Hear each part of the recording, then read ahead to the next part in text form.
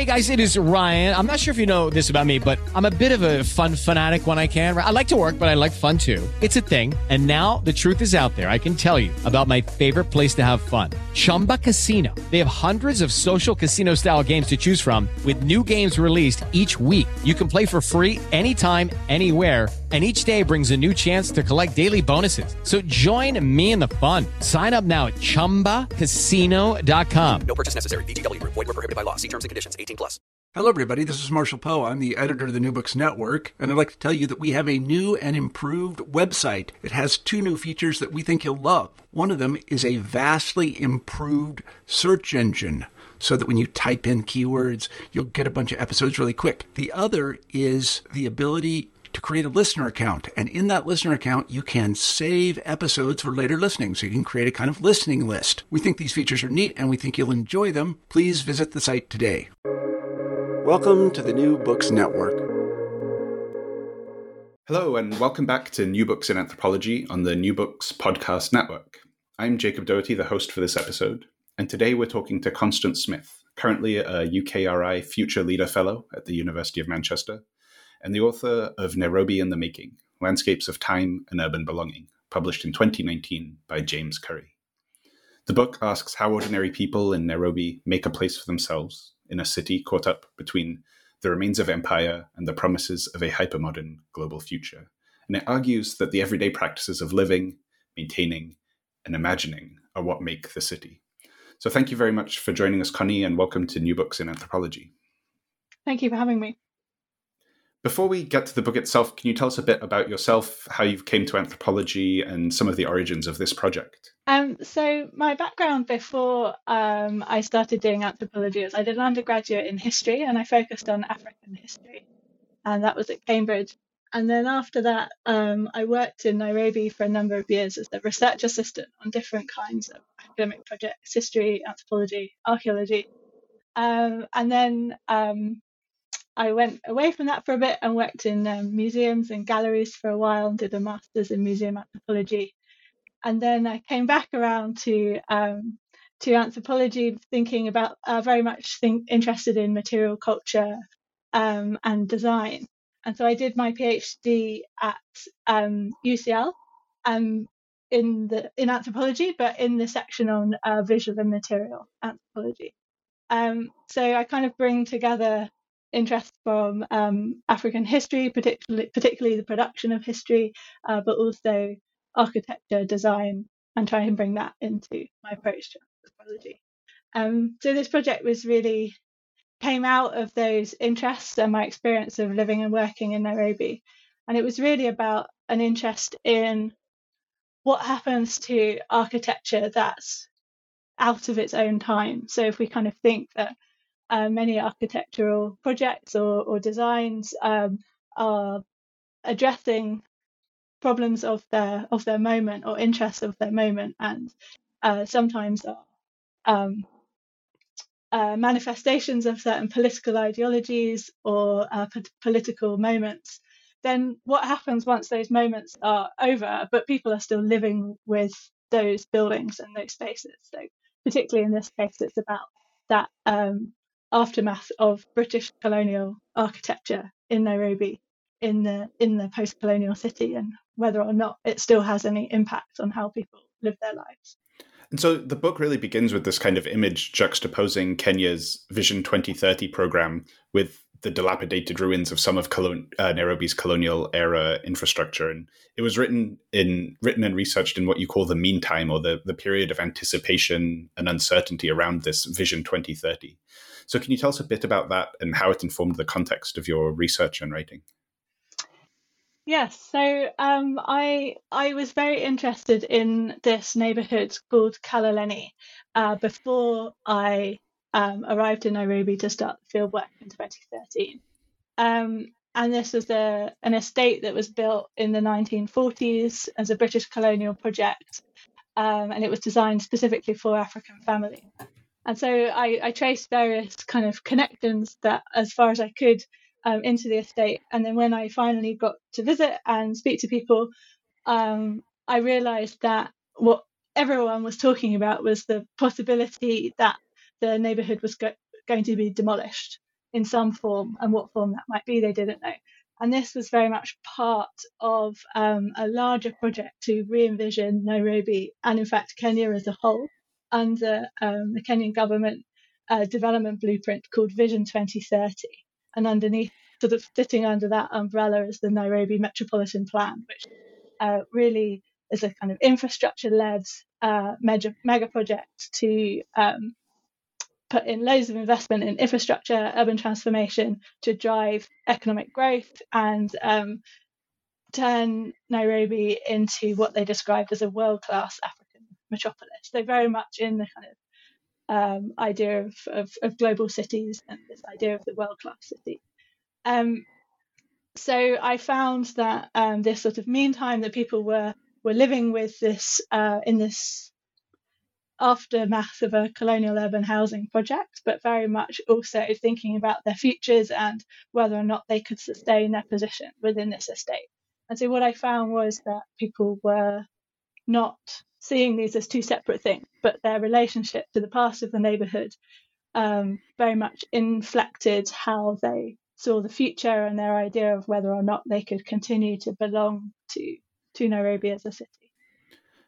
And your ethnographic attention centers really on the kind of everyday experience of people rather than focusing primarily on the planner's gaze or these kind of state projects. Maybe can you say a little bit about your research process and the kinds of materials you're able to access and the conversations that you draw on? Yes. So so my interest is very much in how Vision 2030 manifests itself to people in Kaloleni or to in everyday life in Kenya. So although I did go to City Hall, to Nairobi City Hall, and I did have encounters with various planning officials and various state officials working in different aspects of Vision 2030.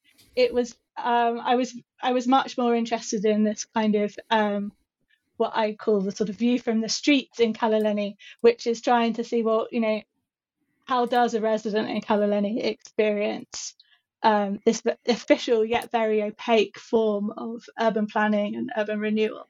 So I wasn't trying to sort of balance out these two visions by doing ethnography with the planning department and ethnography in Kaloleni, but very much keeping that focus. So I lived with a family in Kaloleni, and through my connections and friendships that I built up there, and particularly working with the Kaloleni Estate Residents Association, I followed their encounters, which were very diverse. So sometimes it was happening through kind of quite formal meetings or information sessions. Sometimes it was this very drastic appearance of an image, in particular a billboard that suddenly appeared outside Kaloleni, which had this very dramatic a sort of skyscraper on it and was labelled New Kaloleni, and that was the kind of first image that some people had encountered of a possible future. But also all kinds of other forms of rumour and speculation and ideas about what participation in a new Kenya might look like. So it was a quite diverse mix of encounters.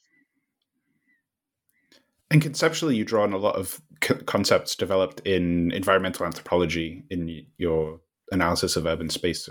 Can you say a bit about the idea of landscape in particular and how this figures in your work and what aspects of the city it helps you to interpret? So I'm very interested in traces and remains and what we inherit from the past, but the ways in which we come to those traces and remains in new ways. And so thinking about a city as a landscape made over time as this kind of asynchronous and asymmetrical process of making, constructing, demolishing, unmaking, of politics, planning, migration, new forms of technology and technique that come into that, allowed me to think about the city as somewhere that's made over time rather than that's sort of made through everyday life. And so this is a kind of combination of ways that, a DIY home improvement project can be just as significant as a radical urban planning project in terms of how of the effects it has on some people's everyday life. And so this idea about the kind of taking this more longue durée approach to thinking about accumulating materials and traces is quite well established in environmental history and in landscape archaeology. So we think about the work that has been done by people like Chris Tilley would be a good example. So he revisits ancient landscapes, so maybe that could be Bronze Age landscapes or places like Stonehenge, which date back thousands of years, but we continue to encounter them and interact with them in new ways. So just this week, the idea about what does it mean to dig a tunnel under Stonehenge is a whole new kind of site of contemporary politics that brings in all kinds of new ideas, but is still very much animated by the ancient landscape. And so I was really interested to bring some of those ideas into thinking about cities, which are very obviously very, very complex places, but which have this kind of churn to them, both material, social, political churn, that means that cities develop a kind of character over time. And I think it was quite interesting to bring that to Nairobi because it is a relatively new city. So it really began as a staging post in the construction of the railway that went from the Indian Ocean to Lake Victoria. And although it was a sort of pre-colonial site in the sense of it was a marketplace mostly for traders, there wasn't any real infrastructure or any buildings there. And so that really began with a British colonial process.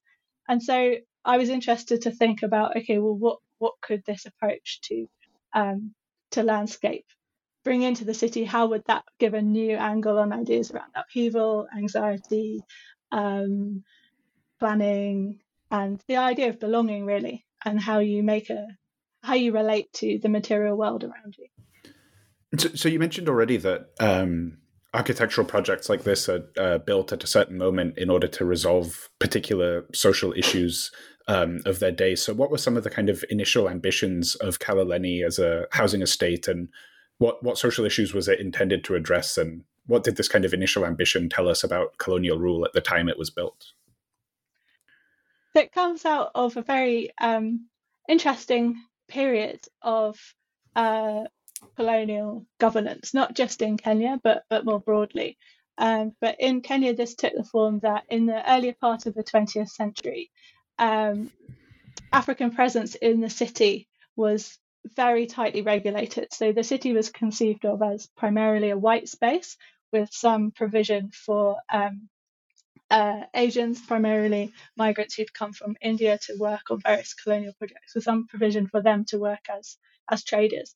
But any African presence was very tightly regulated, and they really were conceived of as migrant labourers who might come to the city to work on a particular project, but mostly as manual labour, and then they would spend the rest of the time in what were called the reserves, the rural areas.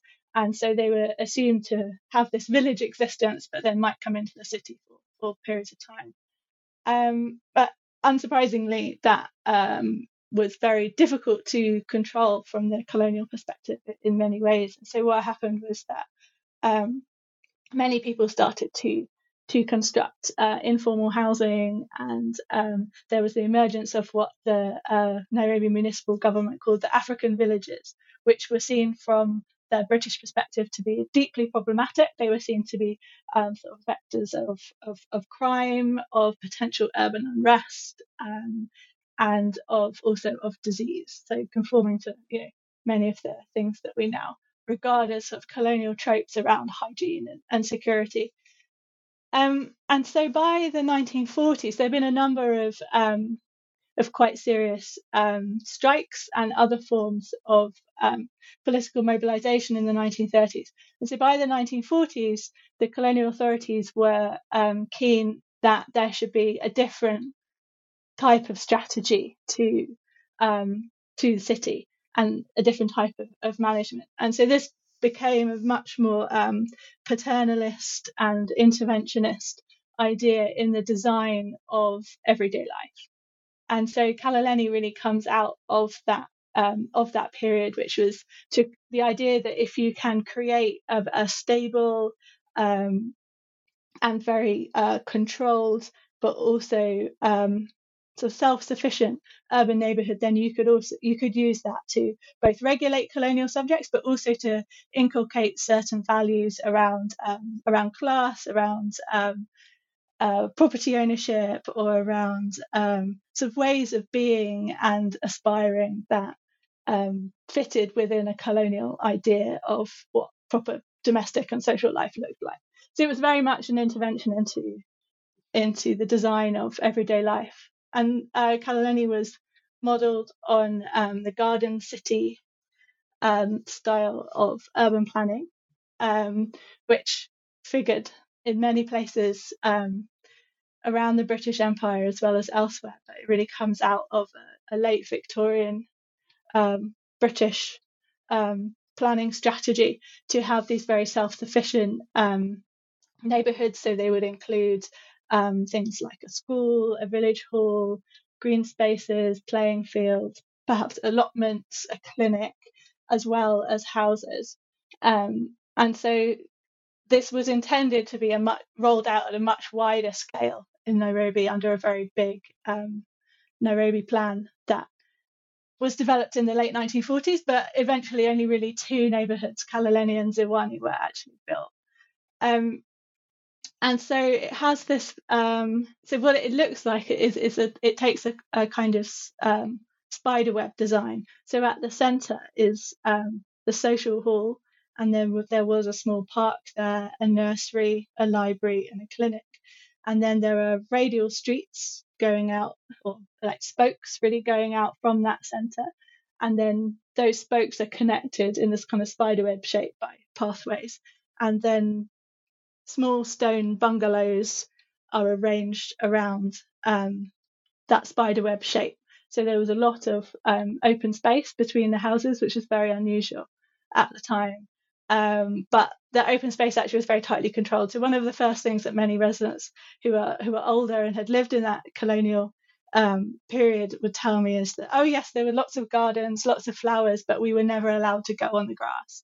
So even though it was seen as this and very important that people had access to these green spaces, and it was the idea of a garden city, that actually even using it was very tightly controlled. And so that kind of idea of producing a particular kind of life also extended to the way that residents themselves were managed. So they had to sign up to very strict tenancy agreements, which included things like the compulsory registration of any overnight guests. You weren't allowed to fence in any of this outdoor space. It had to remain accessible or open. The compulsory fumigation of houses. So I think it was every 6 months, residents would have to take everything out of their house, and then municipal workers would come and fumigate the house. It was kind of very intrusive in terms of this. There was no sense that you could put down roots within this space, even though it was seen to be a somewhat prestigious place to live because it was very orderly, clean, well designed. It had these facilities, but at the same time, it was deeply regulated in this quite invasive way into everyday life. So you write about both how residents fit themselves into and also reworked some of this kind of regulatory and disciplinary aspects of the estate. So what was it like to actually live there, and how did people bring life to this colonial plan? Well, one of the things that emerges very quickly is that when you sort of arrive on the edge of Kaloleni, it looks quite run down. So many of the houses look very dilapidated. So many of them have problem with their roofs, or there's lots of mud everywhere. So there's been a real retraction in the past 20 to 30 years of municipal management in the estate. So although it still persists as, this is something that some residents would dispute, but it still at some level exists as a public good, in the sense that there is supposed to be a level of municipal management of this estate in the line of a public housing project. But that's really been neglected. And so residents have really had to take on for themselves the management of their space. So, for example, the in the immediate post-colonial period, all the houses were fitted with rudimentary plumbing, so everyone had a sink and a toilet. But very quickly, the water flows, as Nairobi water has been a problem in many ways at a much bigger scale than just in Kaloleni. So now they're in a situation where water very rarely runs in these pipes, so people have had to develop ad hoc water systems. So water usually comes in every day by carts, and people will pay for jerry cans of water that they then use to flush these toilets, to use in the sinks that are still plumbed in, but there is no water within them. Similarly, the retraction of state or municipal management has meant that people can do all kinds of other things with their houses. So one thing that is very obvious when you go into the estate is this juxtaposition of the colonial stone bungalows with corrugated iron structures that are dotted all around what was this open space that no one was allowed to walk on. Those corrugated iron structures, or mabatis as they're known, are usually called extensions in Kaloleni. So they may be extensions to the main house so that people can expand their living space. But they've also been constructed as forms of rental income. So behind almost all of the houses now, the resident of the main house has constructed maybe 6 or 7 of these corrugated iron structures, and they rent those out informally. So it's an interesting position where the residents of the main houses are tenants in that they still pay some form of rent to the city council, but they're also landlords of these corrugated iron buildings. So that creates different kinds of dynamics. So it tends to happen that the residents in the main houses are usually from families who've lived in the estate for a long time. But the tenants in the extensions there's a much higher turnover, and so they maybe just come in and out very rapidly within the estate. In the second chapter, you write that you came to see this kind of decay of the estate not as something associated with loss and oblivion, but as accumulation. Can you say a bit about how you came to this view and how you situate it within the anthropology of ruins and remains? Yeah, so this was something that came about quite gradually through my experience of living in Kaloleni, and I felt that there's been a lot of work in anthropology in recent years. Probably most prominently Anne Stoller's work on imperial debris, also Gaston Gordillo on rubble, around thinking about the afterlives of buildings.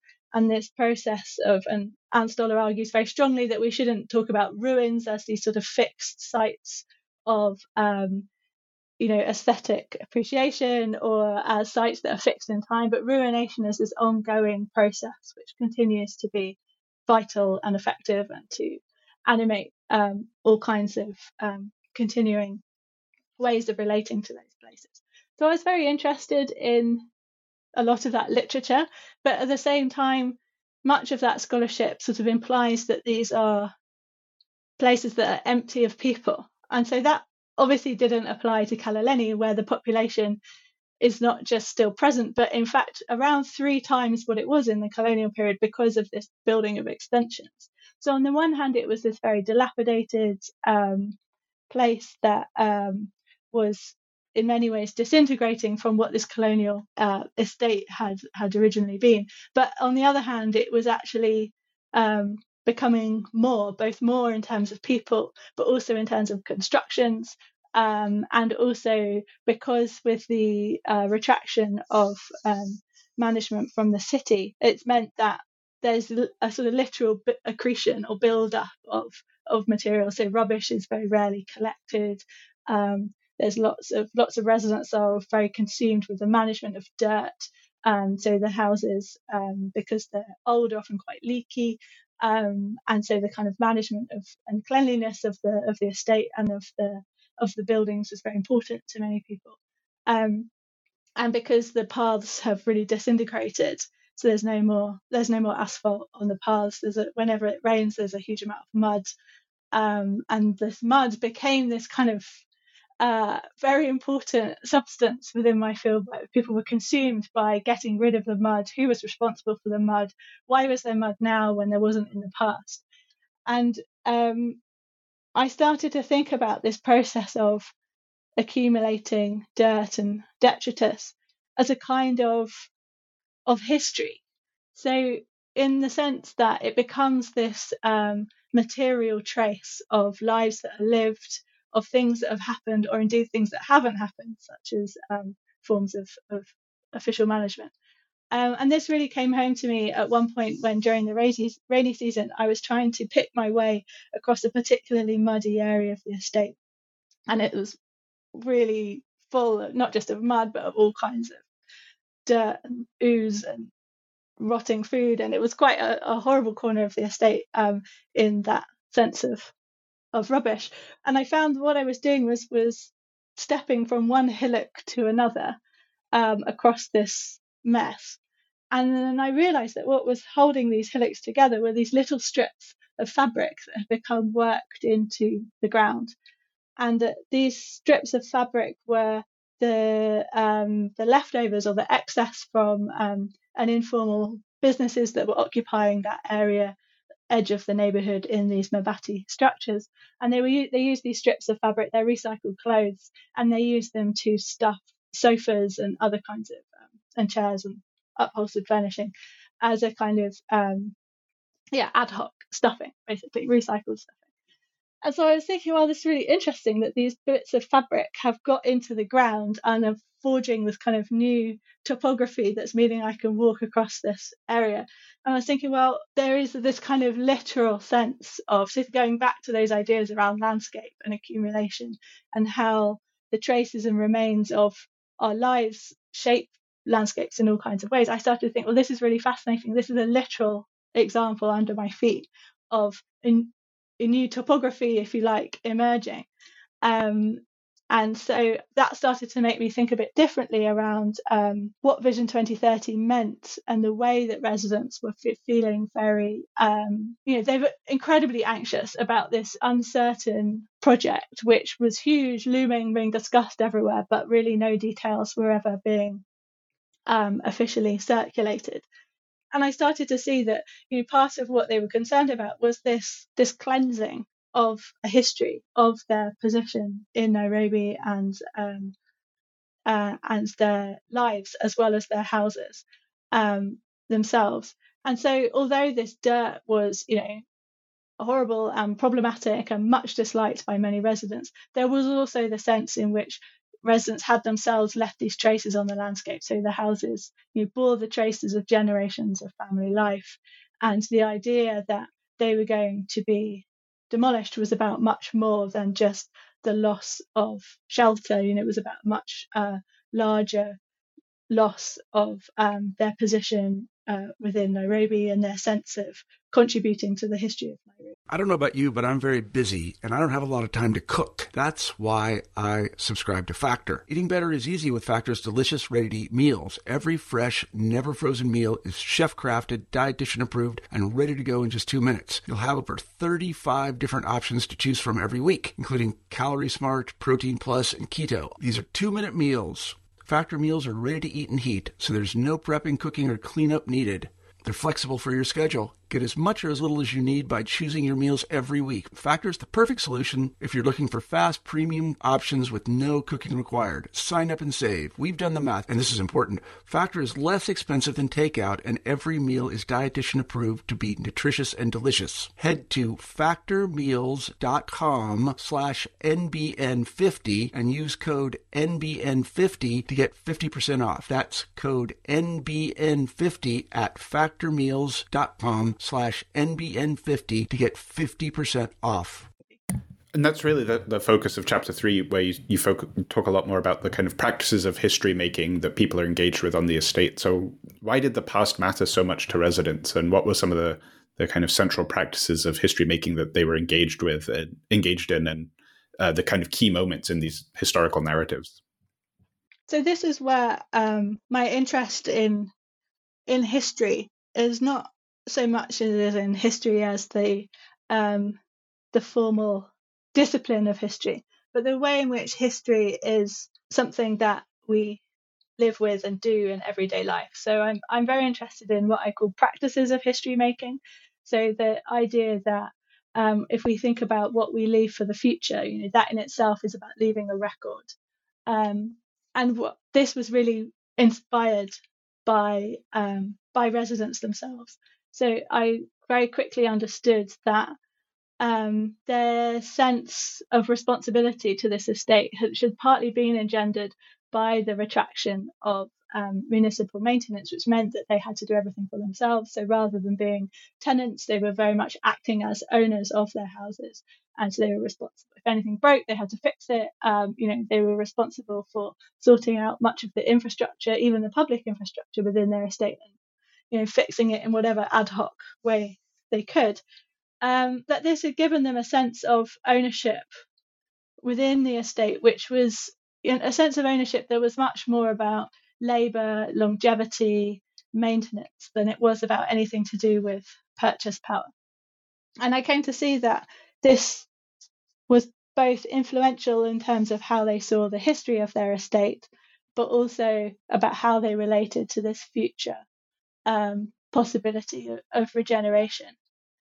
So perhaps just one story I could tell you is about something that the chairman of the Residents Association said to me. So we were on a walk around the estate one day, and we stopped outside the social hall and we looked up at it, and he was pointing out to me how there were loads of tiles missing from the roof and glass missing from the windows. And he sighed and said, Kenya grew from here. And I said, wow, that's a kind of dramatic statement. I was like, so wow, what do you mean by that? And he started to tell me about how from this estate had come all kinds of independence era leaders, politicians, lawyers, business people who had been born and raised in Kaloleni and had gone on to be fundamental really in the early independence years in the 1960s and 70s. And they had a very strong sense that this estate had nurtured those people, so that they'd taken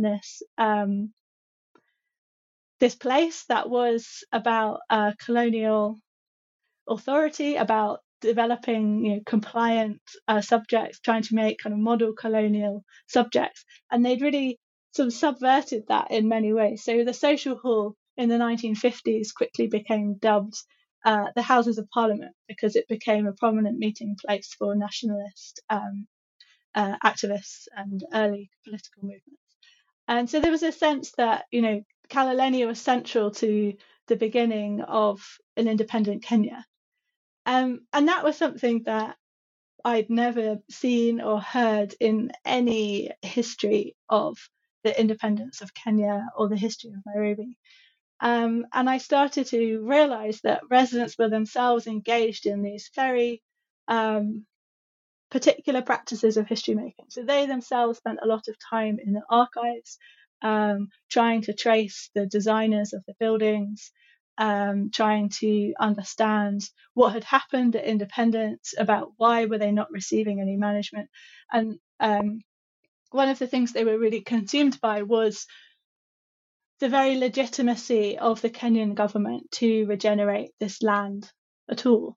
And so they disputed the idea that that Kaloleni was publicly owned, that it did belong to the government. And this narrative took many forms. So some people said that at independence, because the British built this estate, at independence, these houses should have been given to the residents themselves. Other people said, well, the title deed is still with the British, or even it still belongs to the Queen, and Nairobi City Council were only meant to be managers. And so some people argued also that the rents that they were paying were in fact kind of mortgage payments, and so that after 20 years, or some people said 30 years, that these houses would go to the residents themselves. So there was this very kind of alternative history of the estate, history of Nairobi, and in fact history of independence that was taking shape. And this was important to them, not just because of what it said about the significance of the estate and the history of Nairobi, but also because this gave them incredible leverage about what happens to the future. And so they didn't see past and future as separate at all. That, if they could show that they had these long-standing rights to the houses, then that would obviously give them greater form of voice and of capacity to challenge what they saw as a possibility that the Kaloleni would be demolished and that they would have to go elsewhere, or that their interests would never be fully met by the government.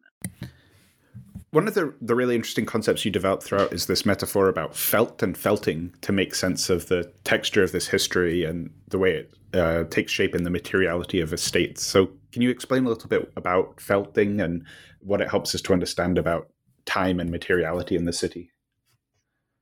So this comes back to my interest in design and making. And so making is in the title of the book, Nairobi in the Making.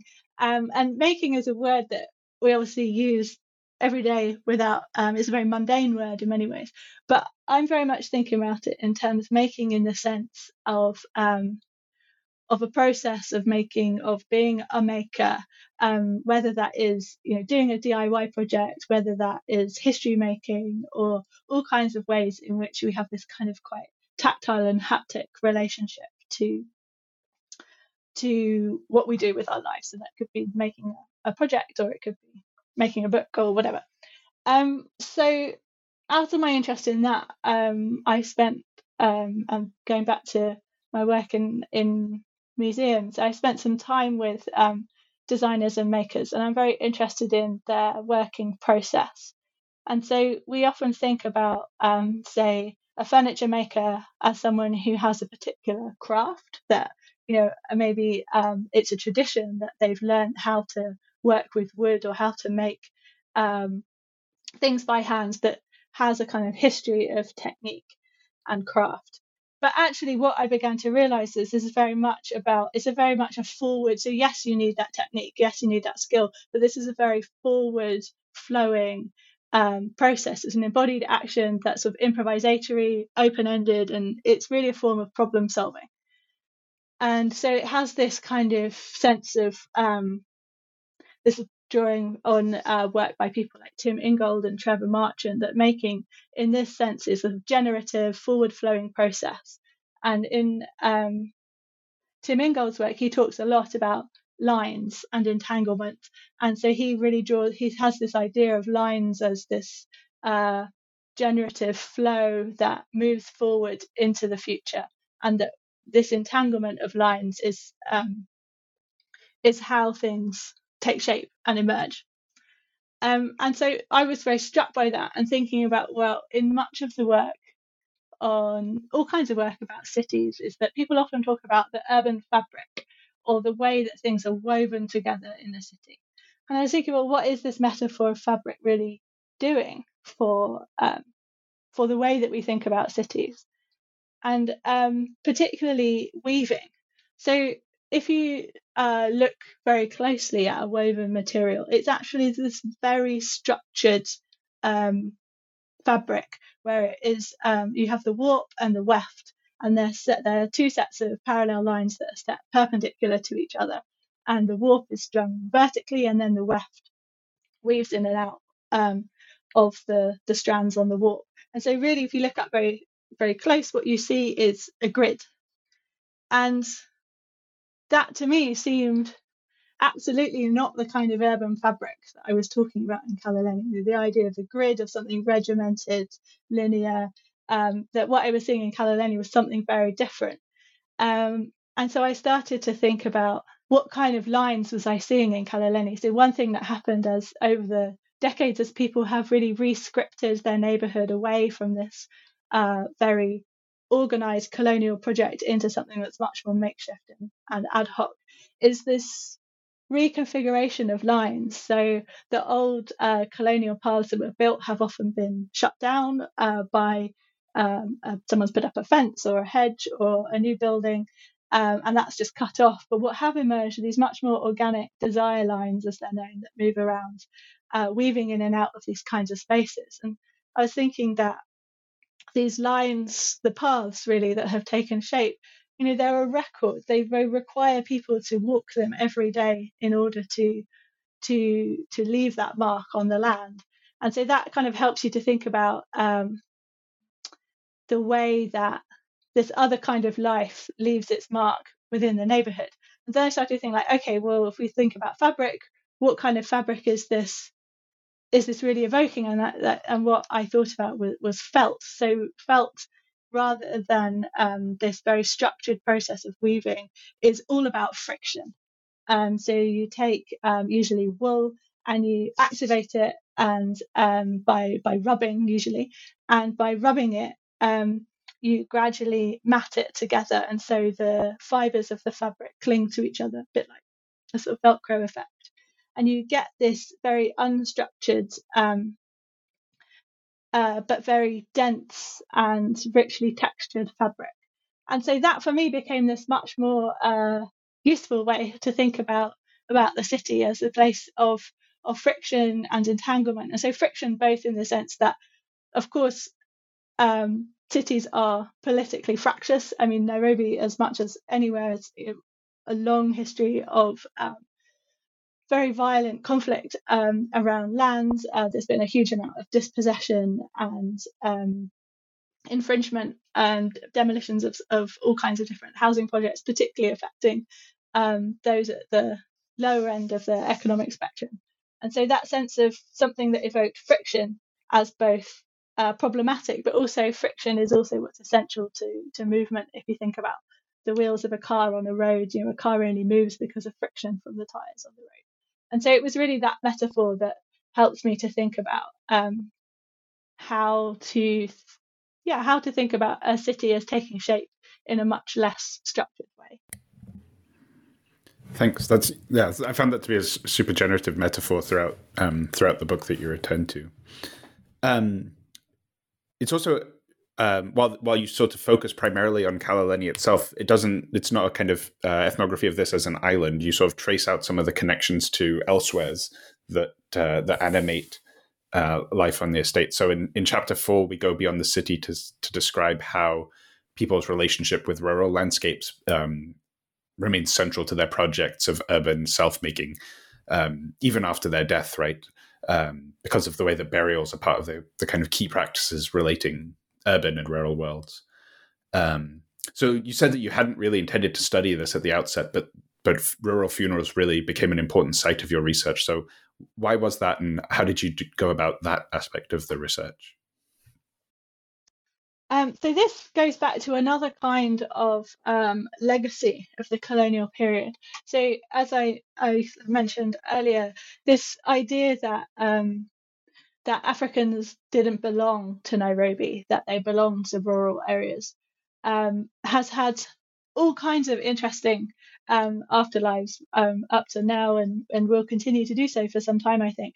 So this sense that you might be born and raised in Nairobi, but that you also have this connection to a rural community somewhere else is still very, very prevalent for many Kenyans, and particularly in Kalaleni, which is predominantly ethnically Luo and Luya. And there are two ethnic groups that come from the far west of Kenya, from the border of Uganda and Lake Victoria. In all kinds of ways, people have maintained these relationships to rural land. And so that both is about an idea of Luo heritage and about a relationship to another kind of landscape that's a rural, predominantly agricultural landscape. But that's also, it's not entirely nostalgic in the sense it's also deeply connected to politics, and Kenyan politics is very ethnically based and seeks to mobilize those connections to land in all kinds of new ways every election cycle. So for people in Kalaleni, though they might have grown up there is this strong sense that they also have this other connection. And particularly for older people in the estate, there's a sense that they wish that Nairobi is not a place for old people, that when you get old, it's your time to go back to this rural landscape. And they always talk about going back, even if they might have been born in the city. There's a sense of return that is quite fundamental in many ways to what it means to be Luo and Luo. And that is something that requires a high degree of labour and work in all kinds of ways. So some people might inherit ancestral land in Western Kenya, but even to maintain that land requires lots of travel and maintaining this rural connection and set of relationships. So it's not something that can be assumed. It requires a lot of labour as well as a lot of investment of resources.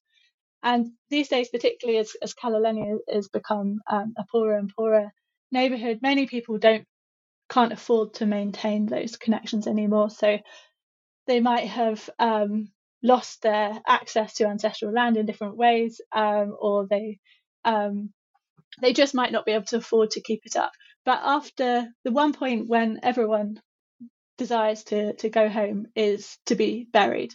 So the ideal might be to retire there, die there and be buried there. But if you die in the city, there's a very strong sense that people want to be buried in Western Kenya. And so there's a lot of emphasis put on that, and lots of sort of community fundraising that will go into everyone contributing a certain amount of money to be able to send the body home for burial. And so because this planning happens in Kaloleni, this became a sort of part of my fieldwork. And for all kinds of reasons, death was quite present in my work. So Kaloleni so people don't have good access to healthcare. There's a lot of extrajudicial violence. There's a lot of ways in which people's sense of opportunity has been really shut down. And so sadly, death was actually quite a prominent theme in my work in a way that I didn't expect it to be. And so I was interested to trace this connection and to travel with people back to Western Kenya and to understand this connection a bit more. So that both included participating in some of these rituals and logistics around death and dying, but also tracing connections to Kalolenians who had retired, in inverted commas, back to Western Kenya. So I spent some time with a couple of people from Kaloleni contacting some people, and we did a bit of a road trip around Western Kenya, and including going to Rusinga Island on Lake Victoria to track down some people and to speak to them about their relationship now to Kaloleni and what they recollected and how they thought about their former home in the city now that they were based in a rural area. And it was really revealing actually to think about how these what are often described in much of the historical literature on Kenya as these very enforced colonial relationships between rural and urban communities, how those had taken on new kinds of meaning and were kept vital and important in people's lives in new ways, and were still very fundamental to the kind of life trajectories that people wanted to have, even if they couldn't manage to make them come into being in practice. You pay a lot of attention to the changing materialities of this rural-urban connection and of burial in particular. So can you outline a little bit about how these funerary practices are changing and what effect that's having on both rural landscapes and generational transmission? Yes, so there's a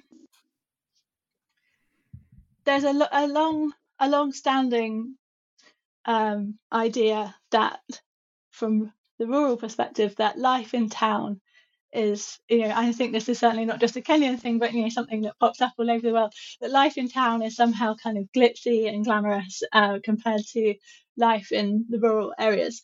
And that's certainly not true in most cases, but there's also a sense of responsibility, I think, that many people in Kaloleni had for sort of they felt responsible and also wanted to make themselves appear to be successful, that life was going well in the city. And so there's a sense of display and prestige about returning to rural life that shows that this is an urban life well lived when you can come back and invest your money in building a stone house with perhaps a plastic corrugated roof with a concrete foundation, and that there's a sense in which the materials that you choose, so new materials like glass, concrete, cement, brick, have a certain aura and prestige to them in a way that the older materials of mud and thatch do not. And so dotted all over the landscape are these more contemporary or more recent materialities that have really shifted the relationship between death and land in quite particular ways. So historically, Luo will be buried within their domestic compound. And the idea would have been, so this relationship between land and self and home is materialized in the process of decay, of going back into the land. So a body would decay into the soil, and the mud and thatch of a house would also decay and go back into the land. And so that space would be understood as a gravesite of a deceased person, and that land couldn't really be reused.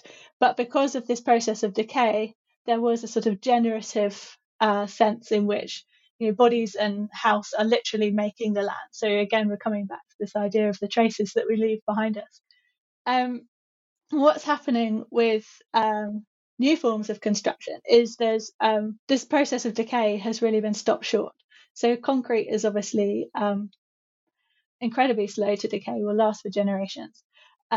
What's also happening is that people are now buried in plasticized coffins. The bodies themselves, because of this process of moving them from rural areas from urban areas to the rural areas, the bodies often sit for a long time in the morgue and then will go through a process of embalming to enable this transportation to happen. So the bodies themselves are full of all kinds of chemicals and kind of plasticized to a certain extent themselves.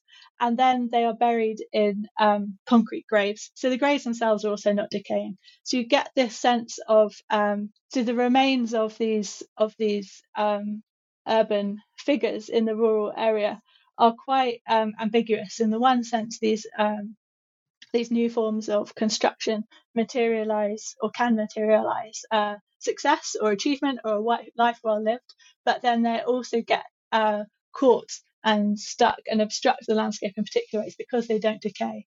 And so in the case of a bad death, so the case that I give in the book of a man or a series of people in one family who all died in mysterious or violent circumstances, that the remains of their houses become these kind of monuments to disaster. And there's a sense that this disaster is materialized in the remains of their housing, and that can contaminate future generations, in the sense that this process of decay, of going back to the land, and of renewal has been thwarted in various different ways. So going back to Kaloleni itself, in chapter 5, you focus on the ideas about urban security and how those are manifest architecturally, and you write about how the estate was built at a moment with a particular kind of security discourse, but how that has changed over time. And you relate the kind of security architecture and discourse on the estate to other kind of bigger security events like the Westgate attack in 2013 and Obama's visit to Kenya. So can you say a little bit about the kind of relationship between these much more prominent, visible kinds of security and the security instances that you witnessed on the state, and how those are kind of architecturally manifest in place? So it's in some ways quite a cliche to speak about Nairobi in terms of safety and security. It's a kind of trope of a sort of expat anxiety about living in Nairobi. But I think that it's incredibly important to all kinds of Nairobians, rich or poor, and it materializes in very interesting ways. So I think it was just the week before I left London to travel to Nairobi to do the field work that the Westgate Mall attack happened in 2013. And so when I arrived in Nairobi, this was very much in the foreground of people's conversations about living in and moving around the city, but also about how they are seen in the rest of the world. So partly but as a legacy of the post-election violence that happened in 2007, 2008, there's a kind of ready-made trope of Kenya as this place of violence, just ready to explode at any time, that re-emerged in places like CNN and on the BBC as well. And Kenyans are very critical of that, but they're also very aware that security in their city is a huge issue.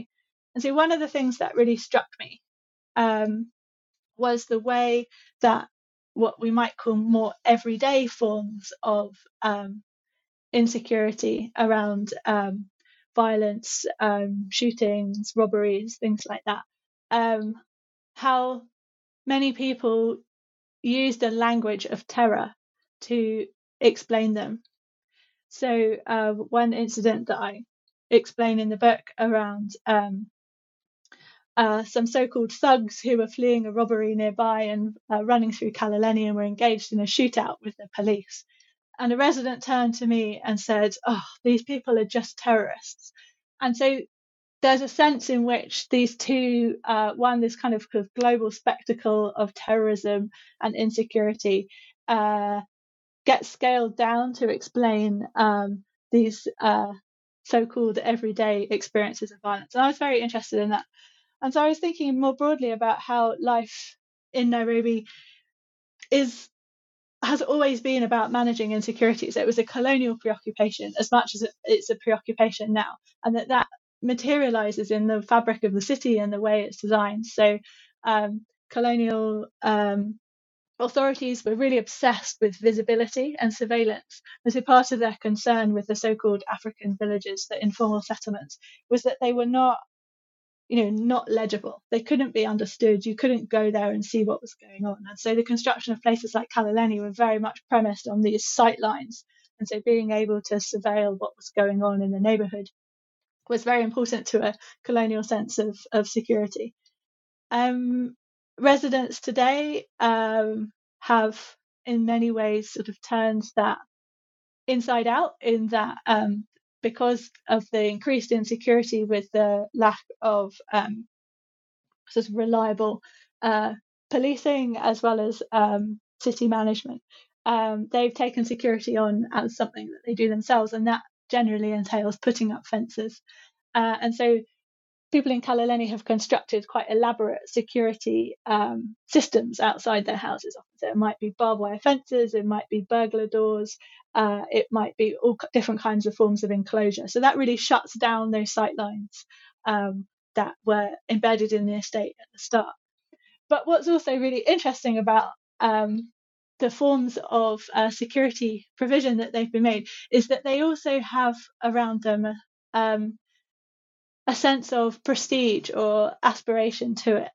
And I think this sense of exclusion and exclusivity and the aesthetics of security is a really large part of the built environment of Nairobi in all kinds of different ways. So in the more wealthy areas of the city, you would get the security features are advertised as on property websites. It will list the kinds of security features that there are, sort of high walls, gated entrances, guards, these kinds of things. But then they will also be made to look aesthetically pleasing as well. So they'll be surrounded by beautifully planted flower beds, topiary. So they have this kind of way in which they've been aestheticized. And I think that sense that exclusion and exclusivity go together is the sense of who gets to be inside and who gets to be outside is quite fundamental to how people have taken on their sense of building the city for themselves. And so then chapter 6 kind of continues this theme about security and insecurity through the kind of return to Vision 2030 and the sorts of demolition that it seems to threaten. And you start chapter with the image of the billboard that you mentioned before that appeared all of a sudden in Kalaleni. So can you just describe a little bit about what it showed and the kind of city that it promises and how residents made sense of the sudden appearance of this image welcoming them to a new version of their own neighborhood? Yeah, so this billboard, which was really huge, just appeared literally overnight in December 2013, just on the boundary wall of the estate, and it appeared with no warning. No one in the estate had any information about what it depicted, not even the Residents Association. And so what was on the image was this sort of digital rendering, an architect's rendering of high-rise apartment blocks, and they're arranged around this very large highway. And then in the foreground, there's a big roundabout, and in the middle of the roundabout is a sign that reads Karibu Kalaleni, which Karibu is Swahili for welcome. So welcome to Kalaleni. And right across the top of the building, it said Mabadiliko Yetu, which translates as our changes. The idea that this is some kind of inclusive urban future. And so these high rises, I think it's about 13 or 14 stories high, and they really dominate the scene, and there's very tiny pedestrians in the foreground. And so this kind of dramatic vision of a particular future was very much in contrast to the decaying reality that surrounded the billboard. And so, unsurprisingly, this provoked all kinds of questions and concerns about what it was that was going on. And so some people were very, this clearly wasn't a scene that seemed to be aimed at the people who currently lived in Kalaleni. It seemed to be about a different kind of lifestyle, a different kind of resident. But what was really interesting was that for many Kalalenians, they didn't dismiss this this vision outright. They said, lots of people said, well, this is actually really beautiful. That's the kind of city I would like to live in. And there was kind of much of the way they talked about it was in terms of a sense of aspiration and of progress. And so this was quite striking to me that these people I had spent so much time with didn't really feel necessarily literally excluded from this, even though it seemed to be not the kind of place that would be aimed at them. And so I started to look at this more broadly. And so there's a much larger sort of visual realm of Vision 2030 that's in circulation. So these very, very dramatic renderings of satellite cities, the two main ones being Konza Techno City and Tartu City, which were proposed as these sort of gleaming enclaves, really, of a new sort of huge skyscrapers, very sort of technology driven, and that these would be urban mega projects that would herald Kenya's arrival on this global stage.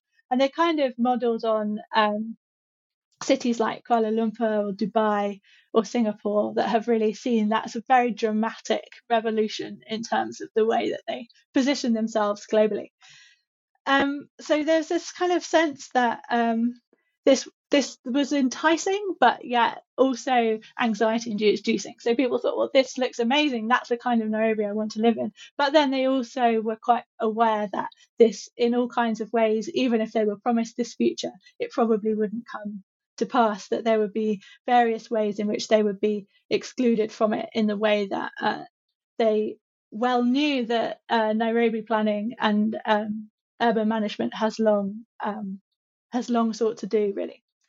And so this was really about thinking about different kinds of future, and this sense about how. So it comes back to that sense of how can you strategize or leverage your position to find a way to make the best of this future. So I was very interested in this idea that comes from Hannah Elliott, but also Jamie Cross's work about economies of anticipation. So it's a sense of anticipating the future and how even if Vision 2030 never gets built and there's still none of these projects have come to fruition, they still animate certain ways of living towards the future in particular ways. So they have an effect even if those projects never are built.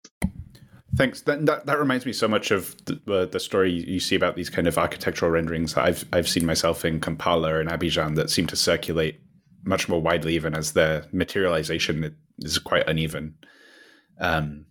So thank you so much for taking the time to talk today. It's been a real pleasure to talk and to learn more about the book. Before you go, could you tell us a bit more about the research you're currently doing?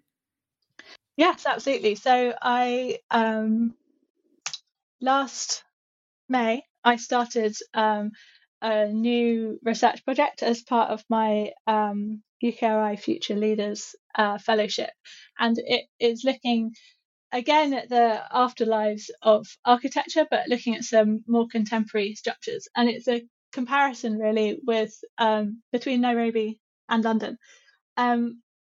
So I've been looking at issues around high-rise architecture and particularly what happens in the aftermath of tower block disasters.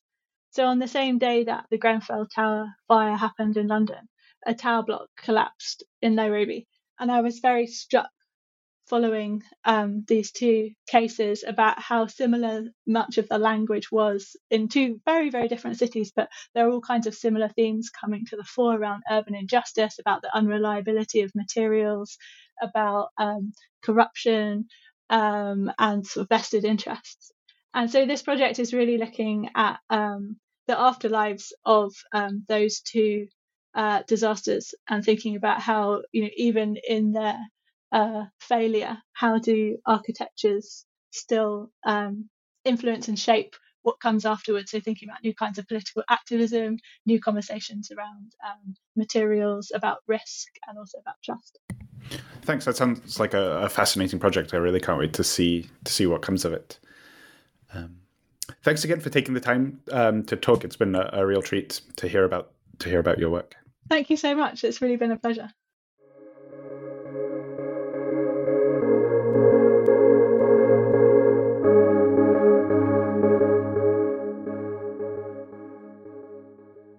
Hello, it is Ryan, and we could all use an extra bright spot in our day, couldn't we? Just to make up for things like sitting in traffic, doing the dishes, counting your steps, all the mundane stuff. That is why I'm such a big fan of Chumba Casino. Chumba Casino has all your favorite social casino-style games that you can play for free anytime, anywhere with daily bonuses. That should brighten your day a little. Actually, a lot. So sign up now at ChumbaCasino.com. That's ChumbaCasino.com. No purchase necessary. VGW Group. Void where prohibited by law. See terms and conditions. 18+.